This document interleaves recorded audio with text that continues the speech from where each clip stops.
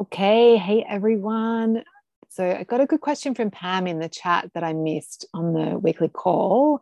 So I just thought I would address it here. And now I need to find it. Come on, Jules, you can do it.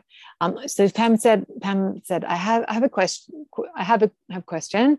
In one of your recipes, you mentioned using full fat yogurt. I've always chosen low or no fat. Is there a benefit to not choosing low or no fat items?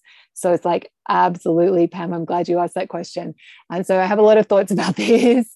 So I just thought I'd create a quick video, an audio for you guys.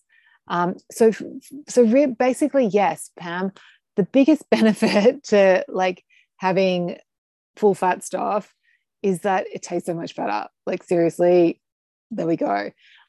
However, that being said, if you prefer the taste of low fat yogurt, like some people do, like, and I had a friend I used to live with, and he was just like, he hated really creamy milk in his coffee. Like he really preferred low fat milk. So it's like, cool. If you think it tastes better and you're happy with that, then keep doing whatever you're doing.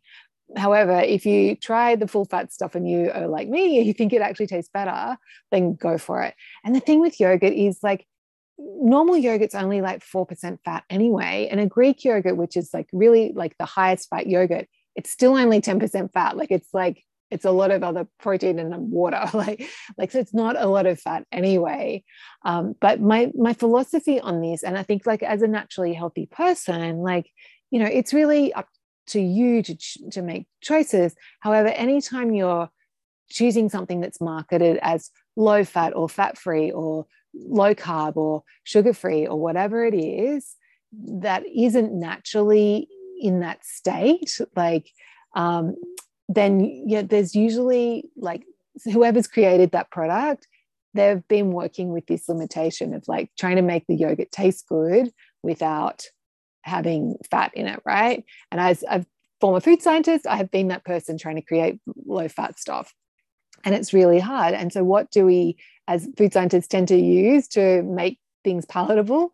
If you can't add fat, then you're adding sugar. If you can't add sugar, then like, you know, you like there's it's not generally like you're sacrificing flavor, and you're also sacrificing nutrition. So with the full fat yogurt, you're getting the good fat. It's making you feel more satisfied. Whereas the low fat stuffs, they need to put more sugar in it just to make it palatable.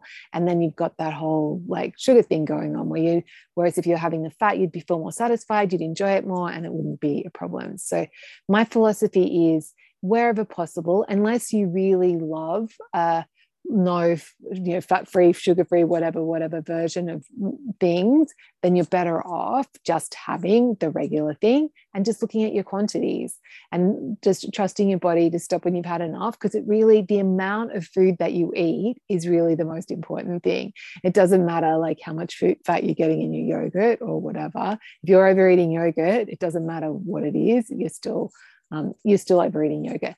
And the other thing to think about is like just from the psychological perspective is that you're going to feel more satisfied the better your food tastes. So making choices that are more in line with what tastes best are way more likely to help you stop when you feel satisfied and enjoy that. So that's my rant on fat-free, sugar-free, gluten-free, free from everything, whatever.